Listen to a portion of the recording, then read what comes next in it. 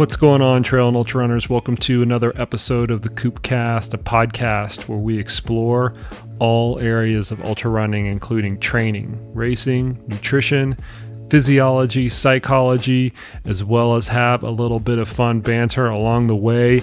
And this episode of the podcast is definitely full of the fun banter. I have on today none other than Meghan Hicks and Bryon Powell of iRunFar. You guys will recognize them for the incredible race coverage that they do in any normal year, but as we all know, this is not a normal year, and so I brought them on the podcast today to really discuss that. What is going on in trail and ultra running right now? What have they learned throughout the course of this pandemic? What are the good things that are going to come as a product of all of us going through this pandemic? And when are we going to get to see each other again? When are we going to be able to get to go out to the races, give everybody a hug, see people race, see people compete, and start up that aspect of ultra running, which we all miss so dearly? Bryon and Meghan have really done a fantastic job over the course of the last several years, building a community within trail and ultra running. Their website, iRunFar, I don't need to tell you all that it is a hub of the community where everybody goes to for all different types of information on the races, information on how to train for them, and information on just how the community is doing with some of the profiles that they do for everyday ultra runners. I really like this conversation. We had a lot of fun with it. As you guys can tell, it got a little silly at times with some of Bryan's metaphors that he started to throw out on various things. And I hope this episode really brings a smile to your face and helps you realize that there's a light at the end of the tunnel of COVID-19. We're all going to get to see each other again, and we're all going to get to go out to the races again. So here we go. Let's get right into it. Bryon Powell, Meghan Hicks, iRunFar.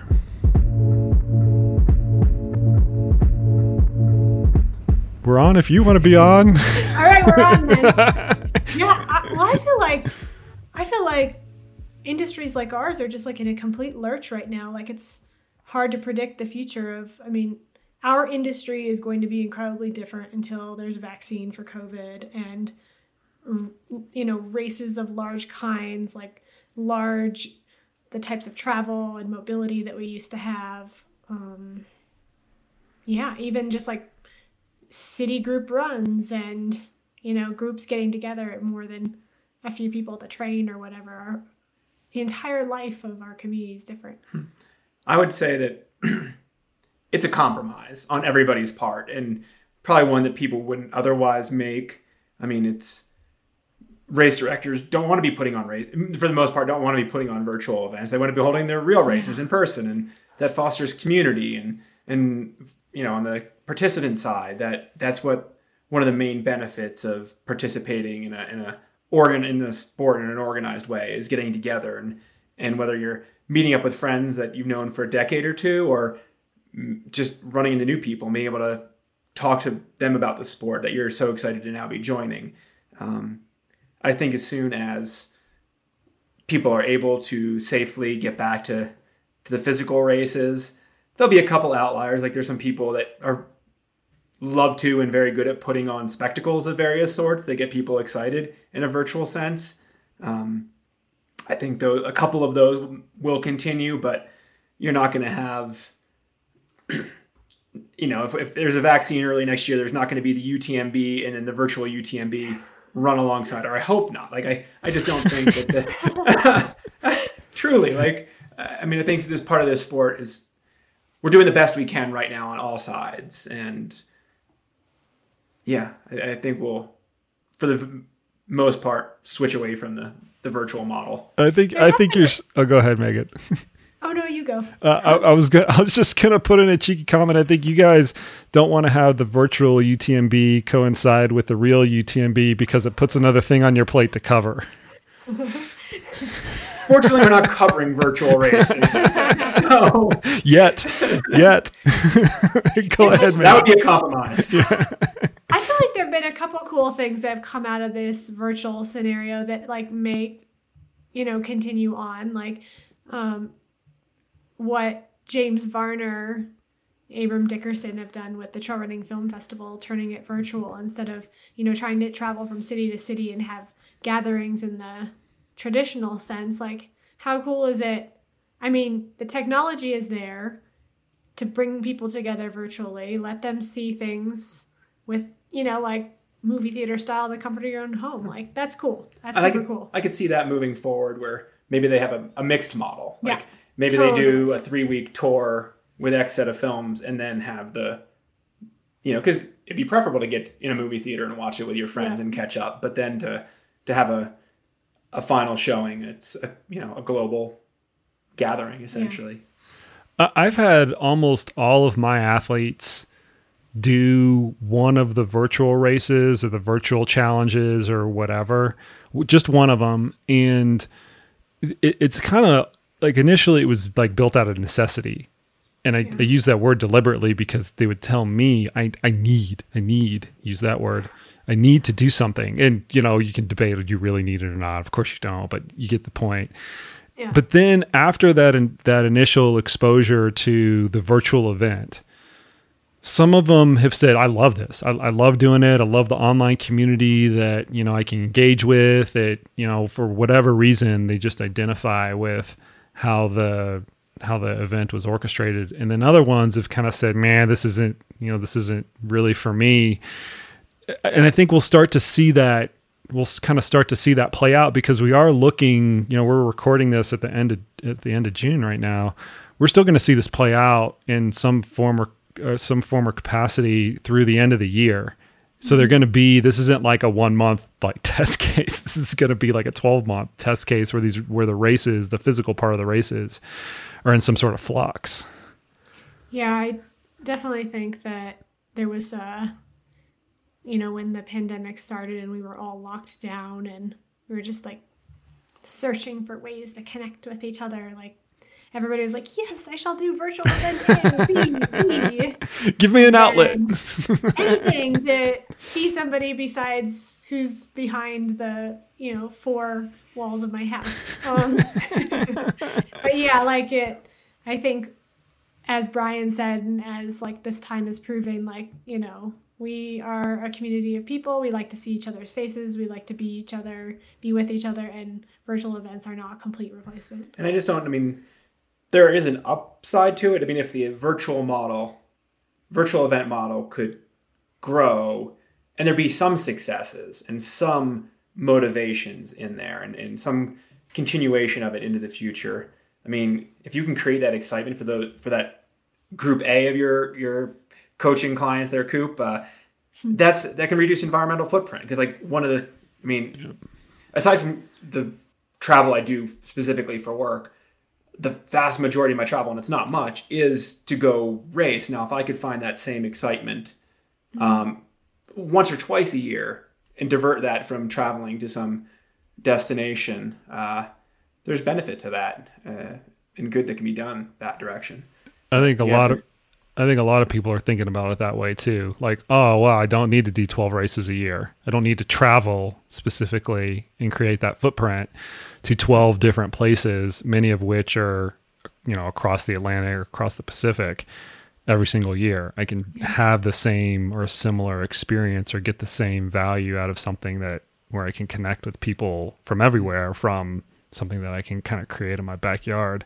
Did you guys, when you guys did Operation Inspiration, which by the way, from an observation standpoint, I thought it was an overwhelming success. A lot of my athletes engaged with it. They all had a great time. Just seeing like the social media hits was fantastic. You guys raised a shit ton of money. Like it just stuff that like made my eyeballs pop out. What did you guys learn from that? Because I kind of feel like you were like, all right, let's just see if this works, and then like lo and behold, it does. And it did. And I think I got a couple lessons out of it. One is if you give a community the opportunity to do good, a lot of them are going to choose to do good and actively do so. I also think it showed me that individuals or a small group of people can spark positivity in the world. Like that was definitely one of the goals, was to give individuals the opportunity to get out of their house and get active when maybe they haven't been, but also to share that positively on the internet. And in a time then was, I mean, I guess still a lot of negativity and controversy and arguing on social media. And then just for a day to have people's feeds filled with just beautiful images of where they're running or decorated bibs or them out hiking with their family was like a really cool experience. I want to add to that what iRunFar and Operation Inspiration and all the participants did was like just one sort of prong of what the global trail and ultra running community did during April. There were several different virtual events sort of happening, you know, weekend after weekend after weekend, that were all fundraising for COVID related stuff. And I added it up. In less than a month, trail and ultra running raised over $500,000 for COVID related relief, research, etc. And short period of time, you know, sort of like you said, punting these events out there, just, you know, with not a lot of planning, trying to just do good and do something, and boom, like we did a lot.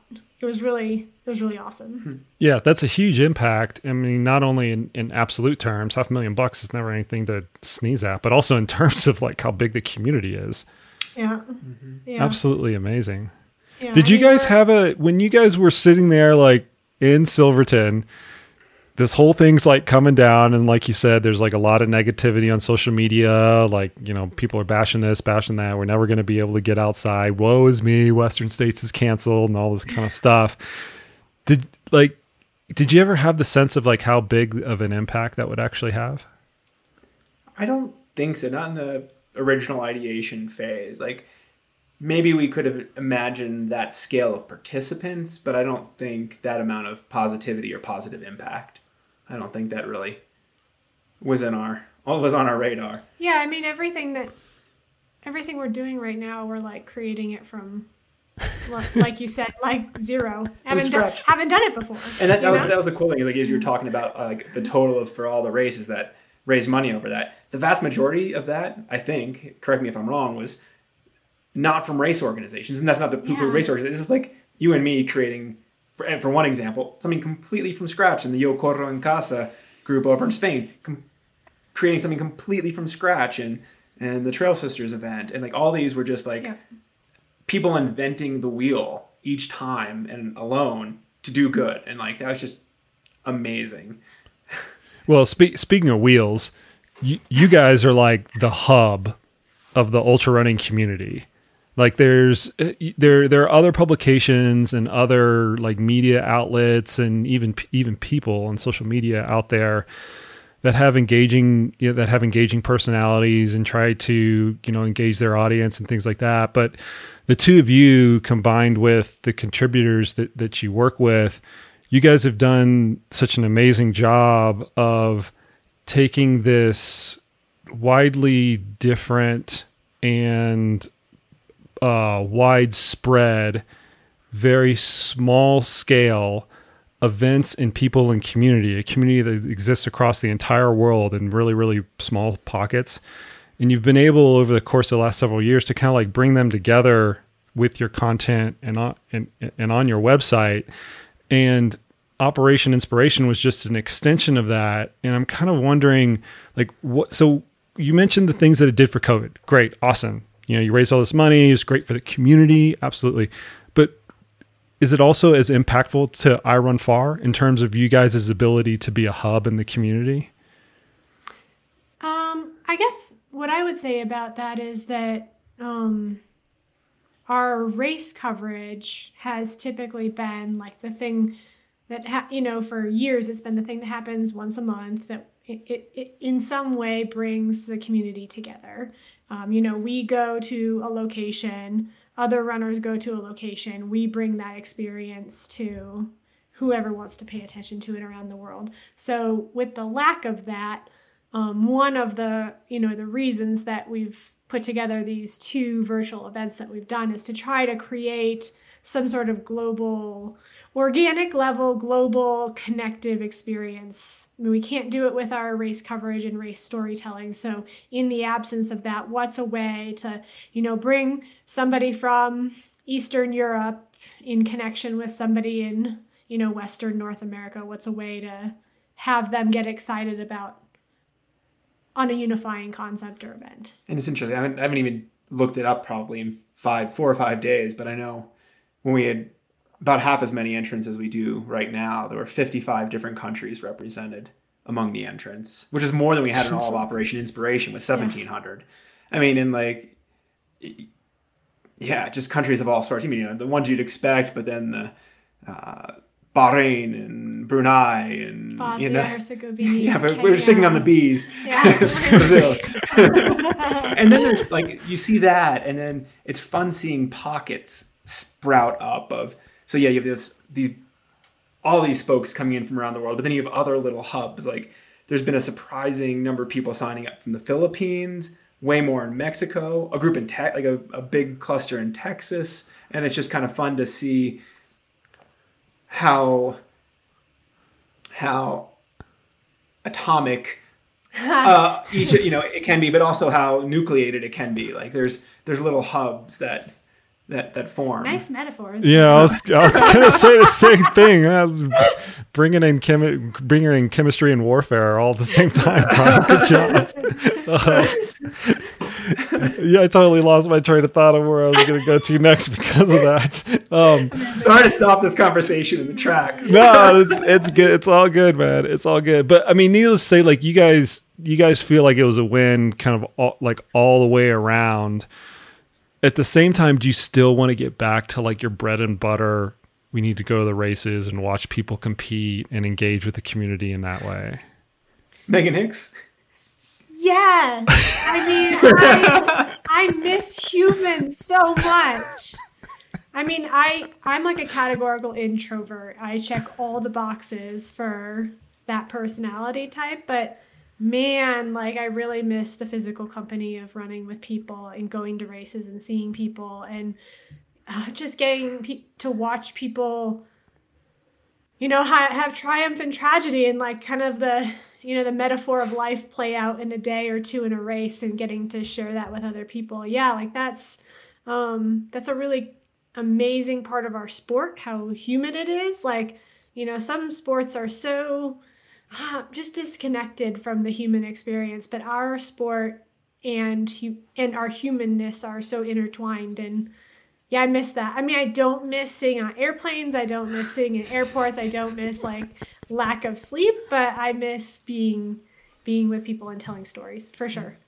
What about you? I will say definitely off the bat and sort of continuing, it's nice to have had a small pause from travel because I've been doing that in particular for a decade now. So it's nice to have 3 months at home or 3 months of not international travel. Yeah. So that was a pleasant break, but I could definitely, I'm excited to travel again and to see those events. And I guess I definitely didn't have to travel as much the last 3 months, and I expected to catch up on life and take care of the backlog of work and do some home projects.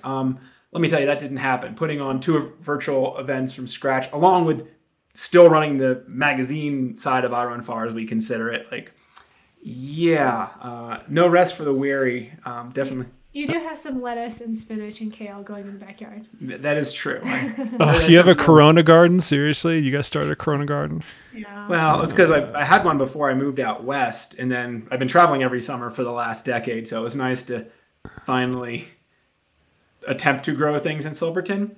We're going to stress the attempt because I woke up to the first day of summer last Friday, and all of the beans I'd planted and some of the potatoes were scorched, done, frozen. Frosted. Bummer. I can totally empathize with that because my workload has doubled.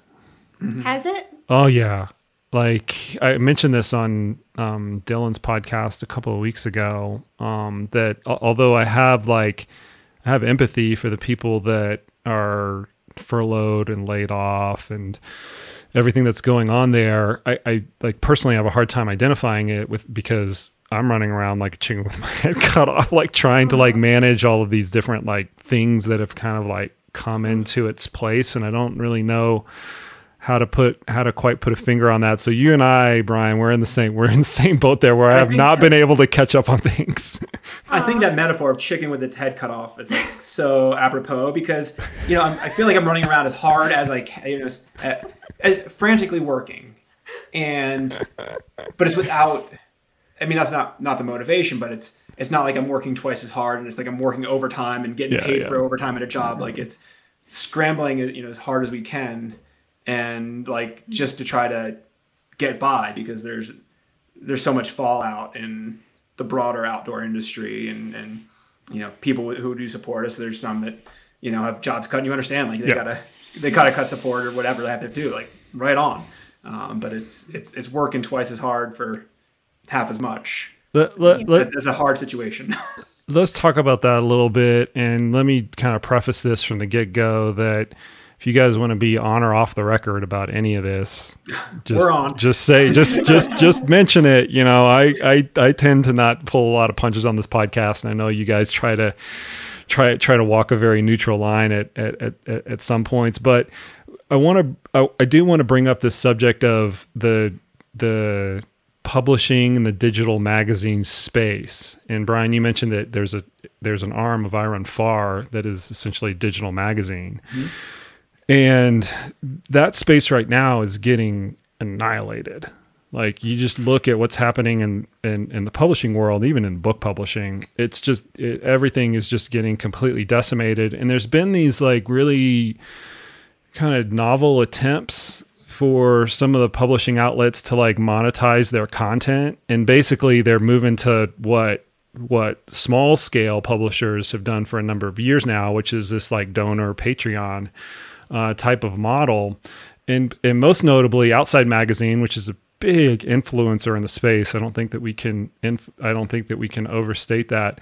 They've moved to, partially moved is a wrong word. It's not like they made a wholesale, move over to this, but they have opened up a revenue avenue of, we want to solicit reader donations. We want you to like donate to our content, almost like NPR. That's what I thought of when I originally saw this. When I originally saw this strategy, I'm like, this is what NPR has done for years.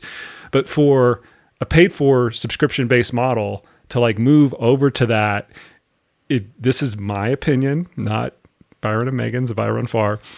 It kind of like reeks of desperation, because they haven't made an attempt to engage the community to facilitate this, hey, come and help us out because we're going to help you out. And then they all of a sudden switched over to it out of necessity. That's why I say it kind of reeks of desperation. But you guys are in the industry. You guys are in that space. What have you seen play out? And you can either use like your experience from iRunFar specifically, or like anything else that you've seen kind of play out in that magazine space. Well, I think I can speak to the desperation. And I think that's a really good choice of word, because it is, and it is not just in the outdoor industry, which I'm using as the broad term, and includes Outside and iRunFar. There's marketing, whatever the industry is. Marketing is the quickest thing that can be cut. Yeah. You don't want to cut your production if you're a major outdoor producer. Like if you're producing shoes or apparel, like you need to keep your designers on staff. You need to keep your hub on staff, but you can cut that marketing budget with an email, right? Yep. Or 10 emails, and you can do it instantly. So and having spoken to people about past recessions or economic troubles, like it's always the first. It's just how it goes. Always the first one to go, 100%. And just kind of how it played out, and me observing it in my world, kind of deals are developed, like partnerships are developed throughout time, but there's a lot of that get worked on the end of one year and into the first couple months of the next. And we had a bunch of ours booked up kind of on a normal rate that they would normally be on. There were some still in development in March. And as soon as March came around, anything that was in development got like a hard pause, and then like that sort of stood in that space of pause for most of March. And I can't remember exactly when, but I don't know if it was the end of March, beginning of April, the clawback started. It wasn't just, we're not developing deals, it's we're canceling. like set contracts. Yeah. To the point of, I would guess 40 to 50% of what we had on the books got pulled back. And that's with nothing else being developed going forward. So it was, and I'm sure that's not, I know the people in those marketing departments, it wasn't just like iRunFar. I'm guessing that's pretty indicative of most of the industry, most of the publishing industry, media, whatever you want to create that umbrella. You see it, you hear that in the television space, the television ads, so I think, and especially in the physical print media has been in a rough spot forever. Yep. Not that I want to take on extra work, but that's definitely a reason iRunFar has not entered in the publishing game. Is like, no, that's just a tough row to hoe right now. And I can't imagine being an outside or being a trail runner or an ultra running, or those equivalent magazines in Durance or Vista Trail in Europe, whatever it is. It's been a tough area, and it just got a whole lot tougher. So I'm going to plug, wherever you are in the world, if you have a trail runner or an ultra running, if you're not a subscriber right now, go subscribe. If you want a magazine to stick around, subscribe yesterday. Yeah. 100%. I would add to that it's hard to speak for the other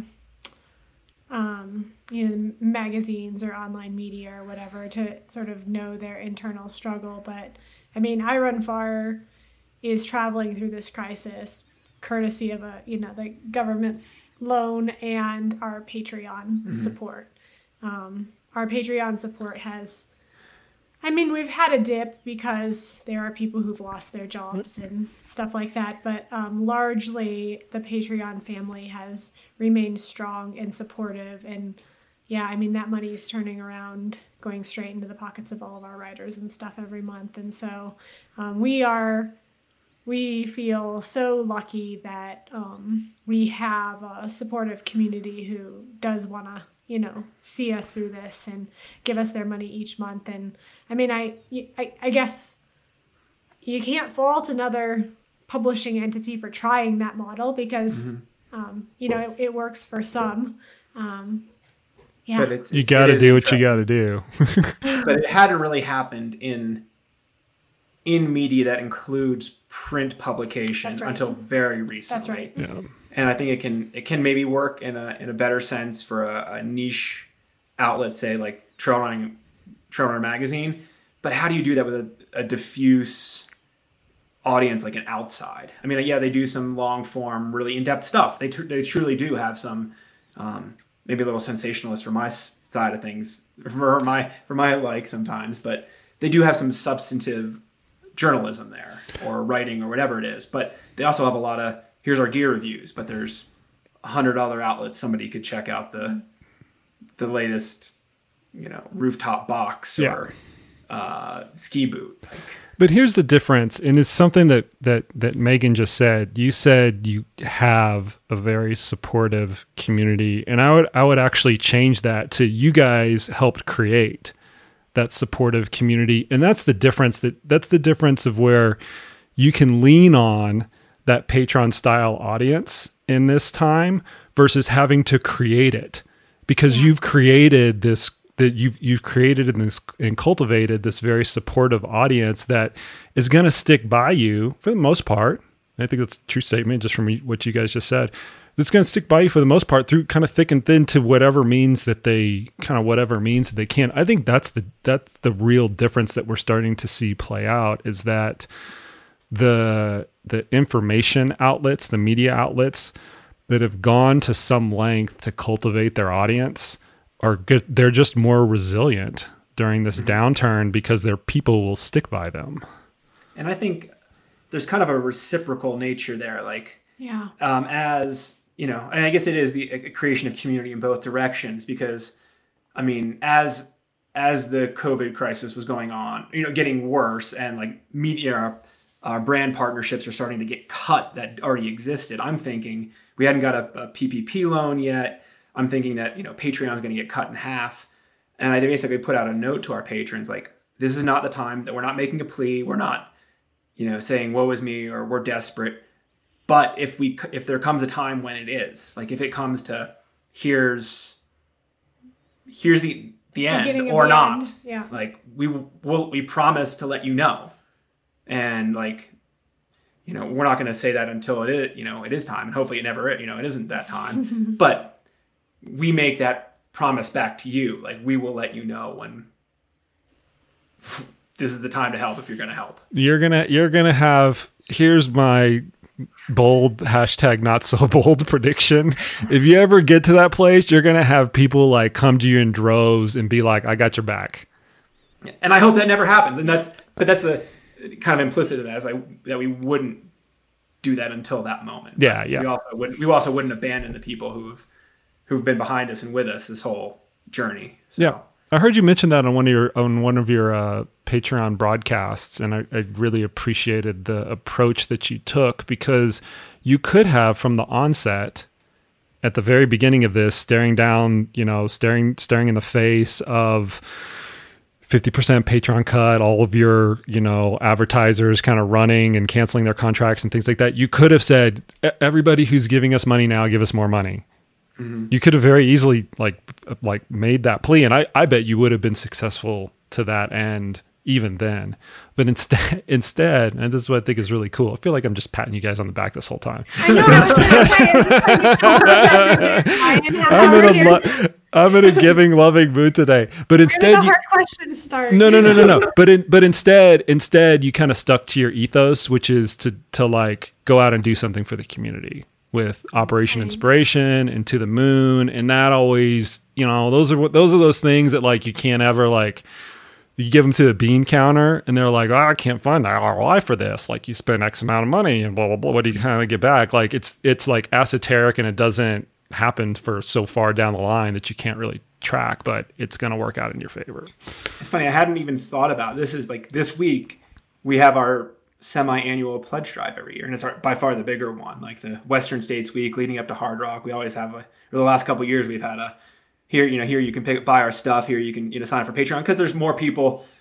People are most engaged, let's say, during this week, or it's one of the weeks that they're most engaged. And it literally has not crossed my mind until, we didn't even do that until this moment. Like, okay, like, we're just in it, like doing as much as we can, to try to do some good and create some positivity and continue doing like the magazine side of things.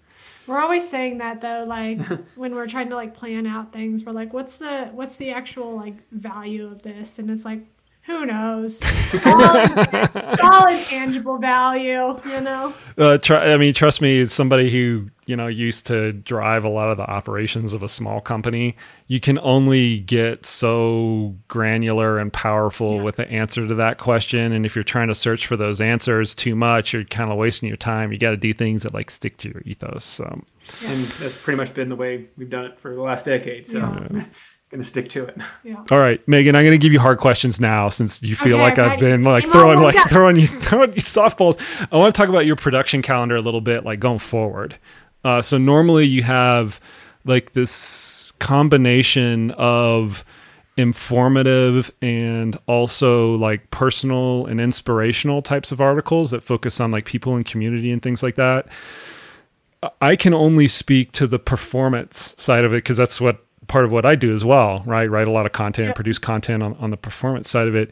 It has been I've been on the freaking struggle bus, the like 80 mile of 100 mile struggle bus for like the last 3 months, because like the things actually aren't relevant, right? You're talking about like tapering. Something relevant. Let's see. Yeah. Are you saying we're both puking our way around a turquoise lake right now? Yeah, exactly. We're definitely puking our way around turquoise lake from the content perspective right now. Bryon with the metaphors today is pulling out some good ones. This is my life here. Golly. It's both entertaining and horrifying at the same time. That is Megan's life. But where I was going with that is like, what do you think your normal content mix is going to look like we're really realistically looking at kind of towards the end of the year, before any sort of like routine races and performance things kind of come around? What does that look like for you guys? Yeah, I mean, as you probably know, our Monday race results news article got the boot as soon as the pandemic happened because there's no races. And I mean, when Justin and us converted to doing a weekly catching up with column to like check in with top runners or runners we haven't interviewed in a few years, stuff like that, we kind of thought, oh, maybe this will be like a 2-month long thing. And here we are like 4 months into it, almost 4 months, at least of editorial planned. And I mean, we're essentially looking for that to continue for the rest of the year. But I would say that has probably been the only change, essentially. I mean, we haven't, we basically have stuck with all our columns as they were, whether it's educational, editorial, instructional, like they're all still in the works. I mean, we don't have the additional content of races, but changing Justin Mock's This Week in Running to Catching Up With is the only change that's happened so far, and I anticipate the only one that's going to be made at least for the next couple months. I mean, the content of the articles tends to follow different themes as the year progresses. Like, people start writing about Western states, and then they start writing about how they blew up at their race and the lessons that they learned. And, there's, it's the holidays and how to stay motivated through the holidays. And so there are these sort of repeating themes. And so far this year, we've had some really divergent themes, like, we're going to talk about this novel virus for a couple of months fairly regularly. Actually, one of the great changes of I have to say for this year's editorial content, and this was not planned because she says there's themes, and none of that is planned, none of that is like top down spoken. It's what people want to write about. Like we don't very rarely pre-screen what topics will be, but there's fewer Western States articles this year. AJW, I'm looking at you. AJW get this one Western States article, which my God. Tomorrow, but because we try not to, like I said, we try not to top down steer our writers too much. So then a lot of them do write about Western States, and then we have 15 informational articles, and it's like, all right, can we just tell next year to like write a few less?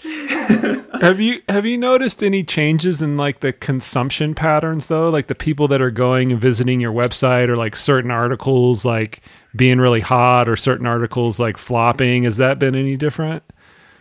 I don't look. And that would be my purview. Seriously? I don't look. Yep. We don't write to clicks, so I don't even look. That's badass. I love that.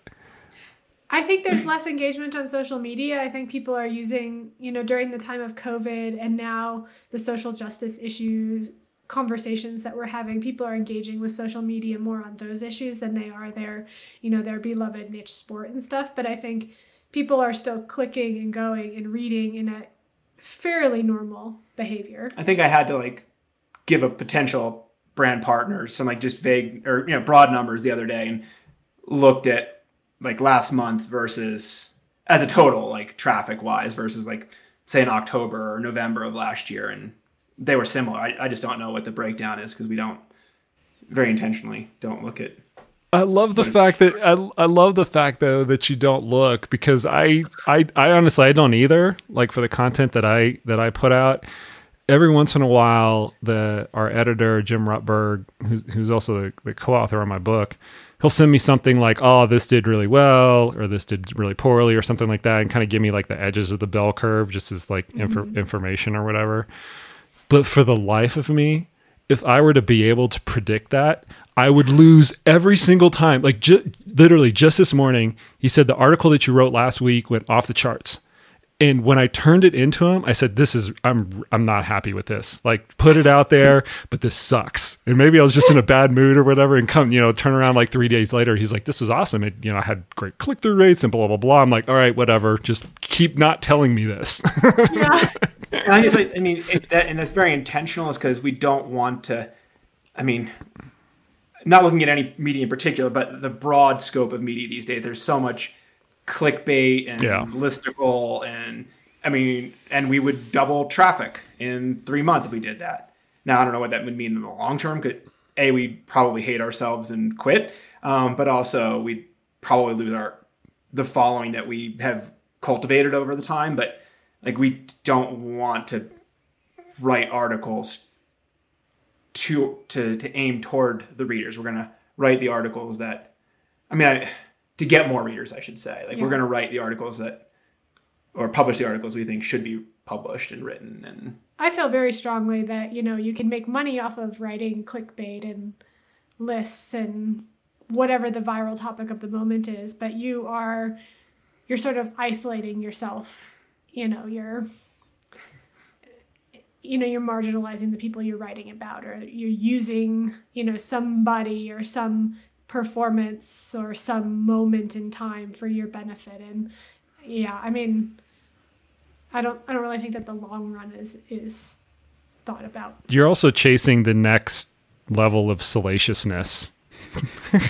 maybe that's a little bit too intense, but you guys get what I'm saying. Like, if you're writing the clickbaity articles, like, there's always somebody else out there that's going to write something more clickbaity. And so you got to keep like upping your game in order to, and you see that now where it's just like, oh my God, where did this come from? And it's funny, if you ever go to a media bias checker, I forget the name of the website, but like if you search for that, like, you just see these tales going off and not in trail running, but just like the more and more, like the more salacious articles. And it was really cool to have one trail and ultra runner I really respect sort of pull me aside at a race, I think like a year or two ago, and say, thank you for not being yellow journalism. Yeah. And like, that reaffirmed what we had done, and like just reaffirm what we should continue to do. I'm starting to come to the opinion that people are starting to value that more, because they can kind of see through it, because it's become so watered down. I remember, like, really on in my coaching career, I wrote a lot as a contributing author to the stereotypical, like, mass media publications, the Runner's Worlds and the Outsides and kind of the real broad-based things. And there was one incident in particular that completely like turned me off to that whole industry. I wrote some nutrition article where I gave a recipe, and in the recipe were almonds. And when the article came out, and you guys see where I'm going here, when the article came out, I had this recipe here, and this blah blah blah blah, 3 tablespoons of almonds, go ahead, blah blah blah. On the opposing page was a full page ad for California almonds. And I was like, wait a minute, you guys paid me. Yeah, you guys paid me my little fraction for my article. Great. I'm very thankful for that. But you spun it off into an ad that you generated like 20 times the revenue from, and I don't see a dime from that. And there's an implicit endorsement from one to the other that the readers see because they're on opposing pages. That you did not agree to. No, it irritated the shit out of me.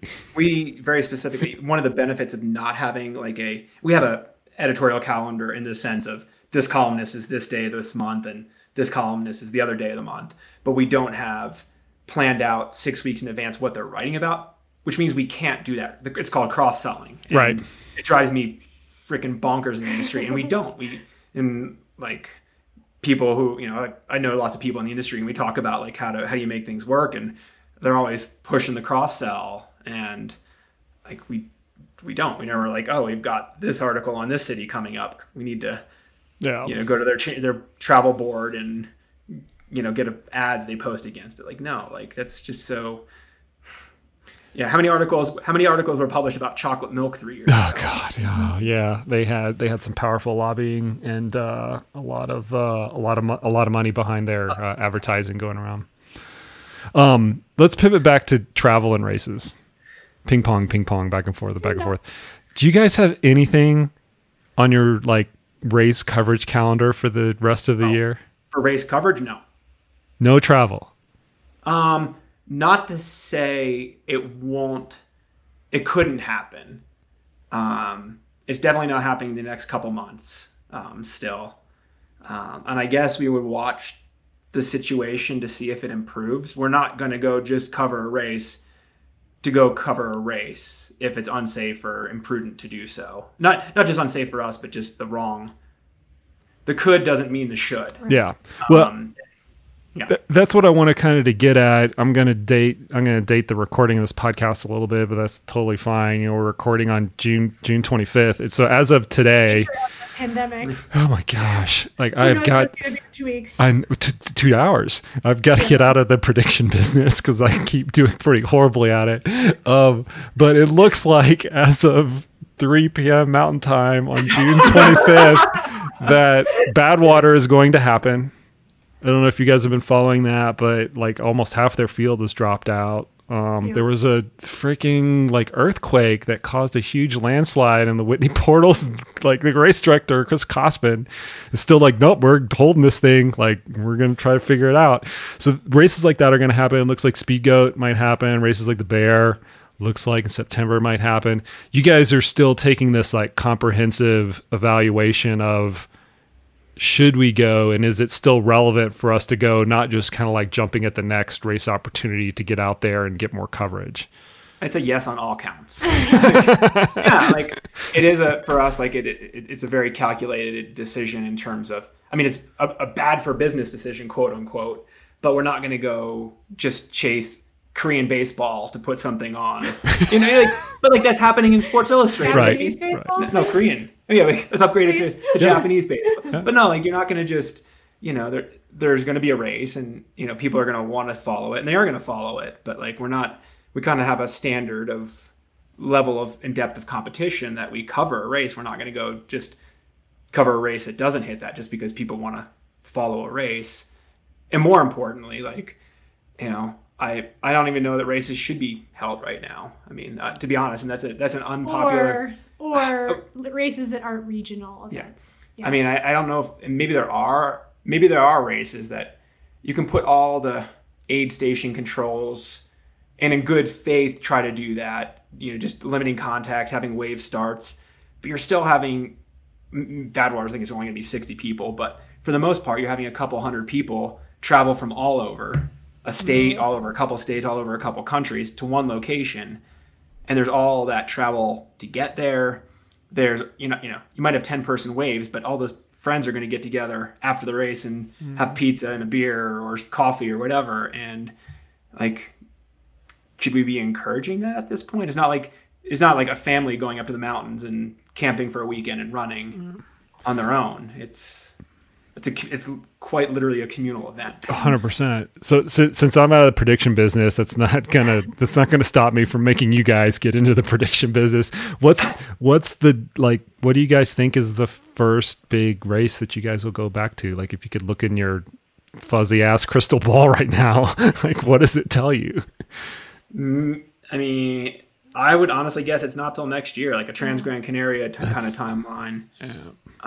That was the last one we were at. I know. Yeah. I mean, in theory, like I wish things would progress in a positive direction, such that maybe JFK got super competitive this year, and that would be awesome. I would love to go cover JFK, like for a multitude of reasons.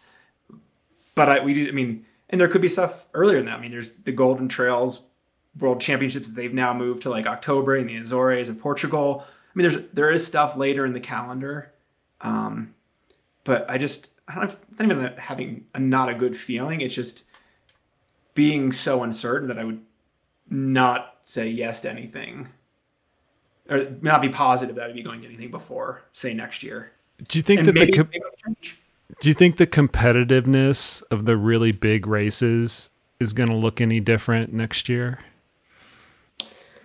I think so. I think there'll be a concentration more so than even this year. I think people are going to be not desperate, but eager to win on the big or perform on the biggest stages. So I could kind of see a concentration of people I'm going to find a way to go run Western States or find a way to go run UTMB or whatever.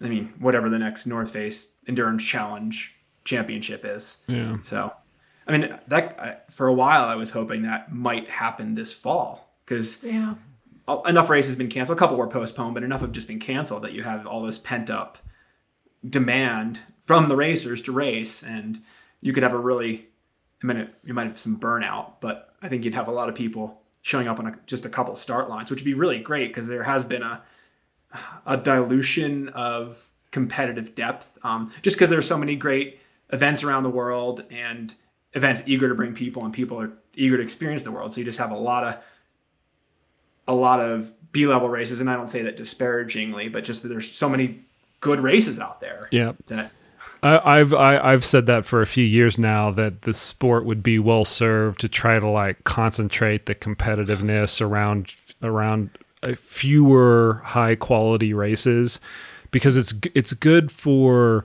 the exposure of the sport.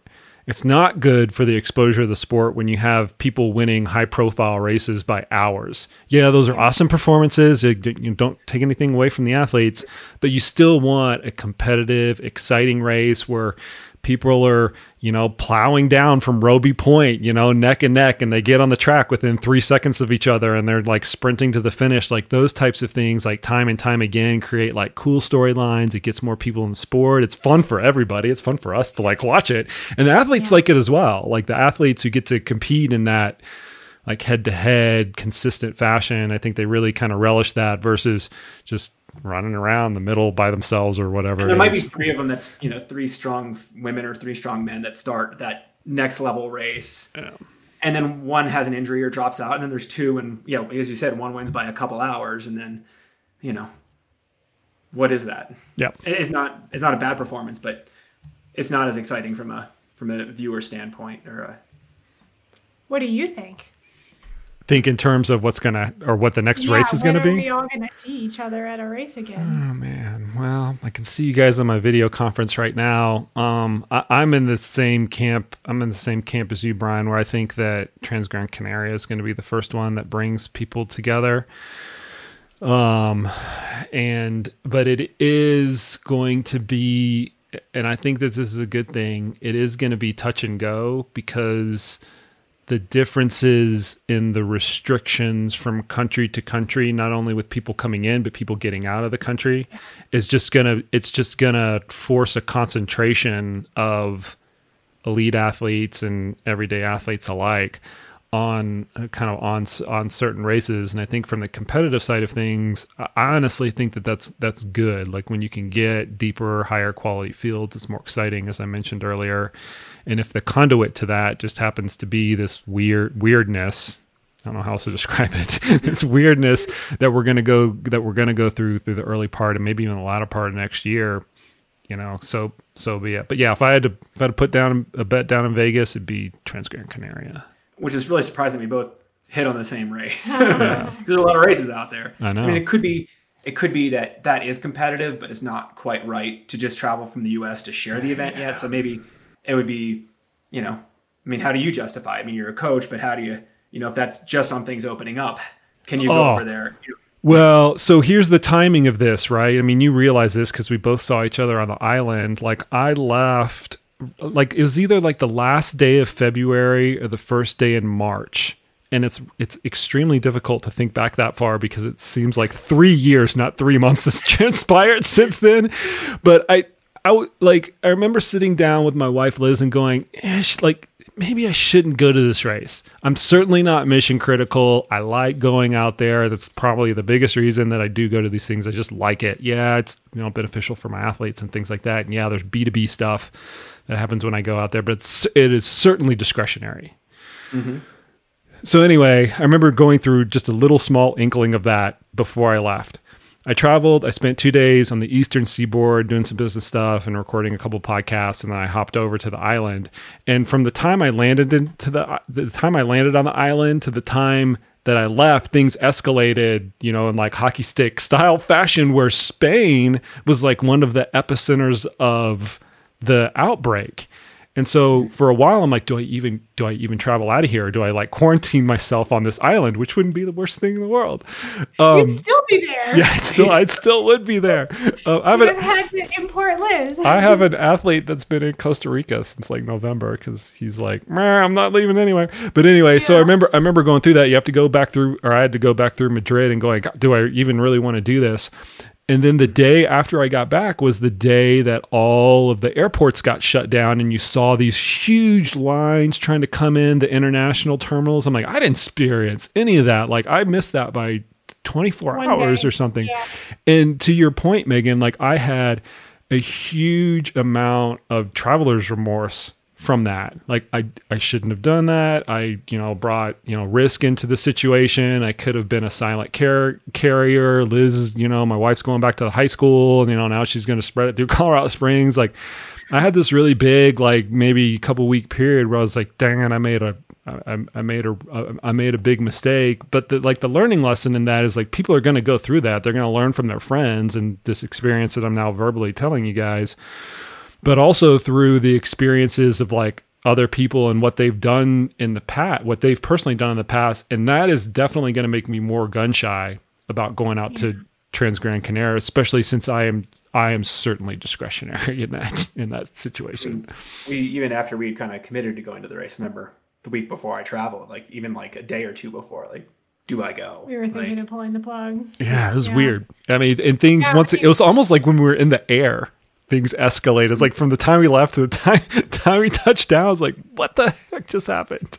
There was enough beforehand that I carried like and wore on the plane like an N95 mask that we'd used to like air seal and insulate an attic the previous fall. So like all dirty. I'm like on the plane. I'm like, it's what I got. I took alcohol wipes out of my foot care kit. Ooh. And I traveled like the little small, like 1 inch by 1 inch alcohol wipes that you use. Innovation. Oh my God. I used like 4 or 5 of them. Like every time I like sat down, I had this little pile of like single serve alcohol wipes that I had to throw away. You should have just gone to like a barbecue joint and gotten a big one. Exactly. Yeah. So I was being somewhat but it was pretty hilarious because we were trying to like hack the whole thing together. But then once again, coming back was the bigger thing. And I actually, now that I remember this correctly, I got stuck in Madrid overnight unexpectedly because of mechanical. So I was there. Yeah, I mean, it was just exactly. Yeah, exactly. And so this whole thing is escalating, and watching it on the news, like, oh my gosh, like this could turn from bad to worse really quickly. But I remember, like we were talking, like about whether I go at all or not. I mean, through the organization, like they helped put up a couple of journalists, but I was like supposed to be in a shared room with 2 other people, and like last minute I decided like I don't know where I don't know who I'm rooming with. I don't know where they're coming from. I mean, these are this is 3 adults in a 2 adult person type room. Like I'm going to pull out a wad of cash from my pocket and like just not possibly get sick. And, Silverton is a pretty remote town, and there's a lot of elderly people, and like it's a close knit town too. So you're just, even if you're careful, there's contact in the street. So just like, I am going to do whatever I can to be preventive, and then sort of self-isolated for 3 weeks afterward. But so we've learned a lot of lessons from that little bit of traveling right beforehand. We don't push the envelope. That's the lesson. Okay. What else do you guys want like the trail running community to come out the other side with after this pandemic is over? I keep saying this like it's a light switch, it's going to happen, but it's not. But you guys have seen. It already got turned off. No, well, on or off. No. Yeah, no. Okay. But you guys have definitely seen some real positivity as an outcome of the COVID-19 pandemic. You guys have helped create that, but you've also seen the community kind of engage in that. What do you hope is everlasting from this whole experience? I would love to see it become normalized that people don't race as much as they do for multiple reasons, but the largest reason being for athlete health, longevity, is having a career, being a healthy person outside of your running.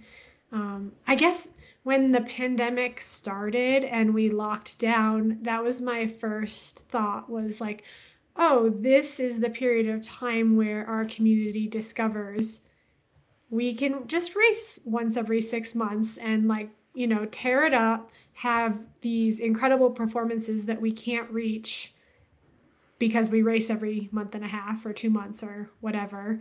And so I don't know if that's yet happening, because I see people pushing themselves pretty hard in some of these big, long virtual events. So I don't know how many people are just sort of buckled down, training, not doing, ridiculous things and trying to like, be in really good shape for something this fall. But like, to me, that'd be super cool to see all these people who just trained consistently, turn up at some race at the end of the year, the beginning of next year, like really fit and be like, oh, this is what we can do with this sport if we rest a little more. I put this out on Twitter the other day. So is 2021 or 2022, is that going to be the year of the PR? Seriously. I hope. Yeah. I think that'd be cool.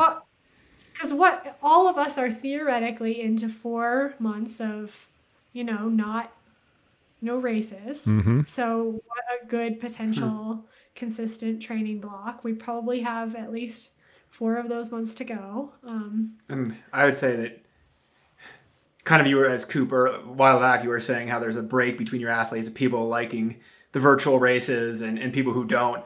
I think Megan's talking about a group of people who are in these times finding motivation to train and continue with it. And I think there's a large group of people who are having difficulty with that. And I'm hoping that I'm one of them. Like, I'm running every day, but as much as I want to have some fun summer adventures, like I'm not finding myself training in a real sense. And I hope for people like myself and a lot of others, like this is not a unique situation right now, that they're able to do 2 things. One is learn how to deal with the other stressors in their life and how to either modify their habits to change those stresses or to be able to better fit their running with those stresses, and also to just dive down and have a better grasp of what their motivations are for running. And because those evolve over time. Like what my motivations to run were 25 years ago are not the motivations I have to run today or what they were 10 years ago. So like find out what those motivations are. And I think having a vacuum where like those aren't obvious. Like if I had a hard rock on the calendar and I'm training for it, like it's easy just to put the head down and train for it. But now in a vacuum, what do I get out of it and what do I want out of it, and to come to that realization. You have to be more deliberate with why you're doing it in the first place, right? Not just a belt buckle. Yeah. All right, I got one more thing for you. One more thing for Megan, actually, specifically. Bryon, you can step aside. I'm just going to go with some coffee. Yeah, totally selfish. Totally selfish. I'm going to do Nolan's in a couple weeks. What critical piece of advice can you give me? Which direction are you going? I'm going to go north to south because I just know the lines better in that direction. I know you went south to north, right? Bring a bunch of food on Princeton. Is Princeton That's it? That's all you got for me? Bring a lot of food? Come on. Kay's cheeseburger? Yeah. Can I come bring you a Kay's cheeseburger 100%. before you head up Princeton? Yeah, you can absolutely do that. I love that place. I went by there the other day, by the way. They're still rocking. Kay's Cheeseburger, for those of you who are listening, is this classic 50s burger place. My dad actually used to go there when he was in high school. My dad grew up in Pueblo, yeah.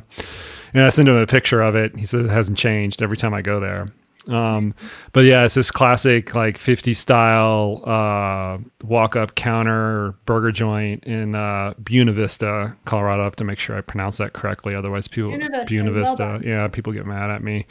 And they're like one of their little like tchotchkes or fun things that they do with their guests is they give them all names of celebrities that typically were famous like in the 50s and 60s, maybe the 70s. Yeah, exactly. Tina Turner. Frank Sinatra. Yeah. Frank Sinatra. Yeah, which is fun. So bring a cheeseburger on Princeton. Come on, you got to give me something better than that.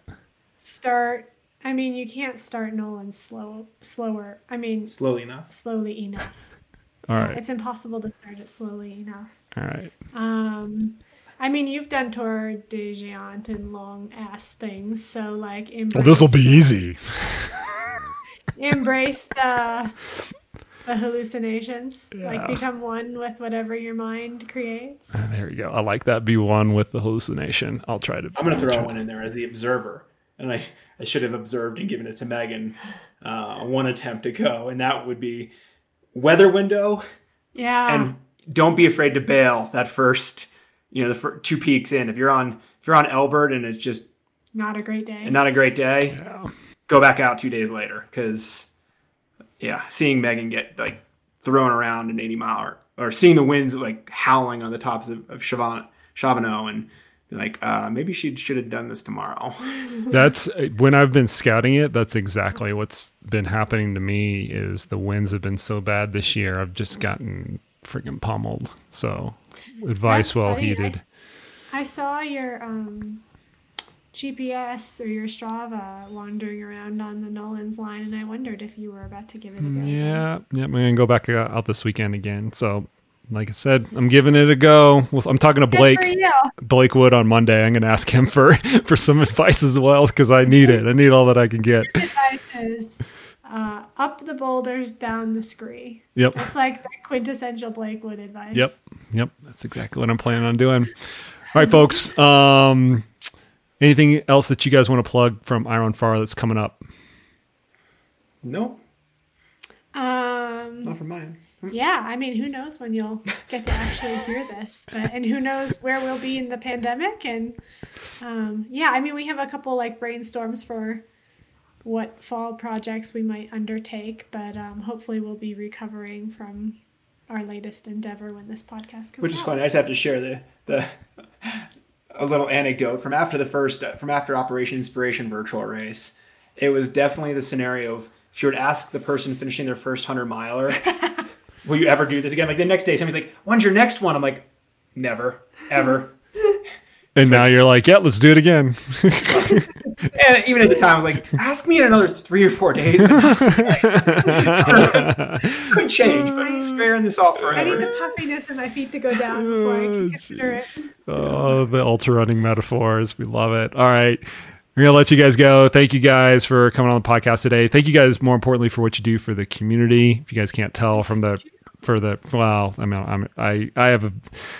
trust me, I'm very realistic about the impact that I can have with athletes. You guys have an impact across the entire community, and you've done a fantastic job with it. I've been big fans of yours for a long time. Bryon, you probably don't know this, back when your blog days, when iRunFar was a blog, I can remember my marketing manager actually coming up to me saying, "You've got to read this guy's blog. It's actually kind of good."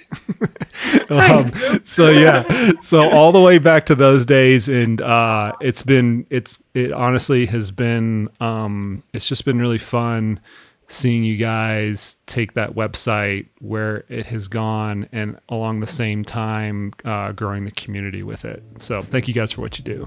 Thanks, Coop. Onward. Thanks for hopefully we see you at an event soon, or a trail, or soon. Yeah, good luck with Nolan's. Yeah, soon enough. Thanks, you guys. Good luck at Nolan's.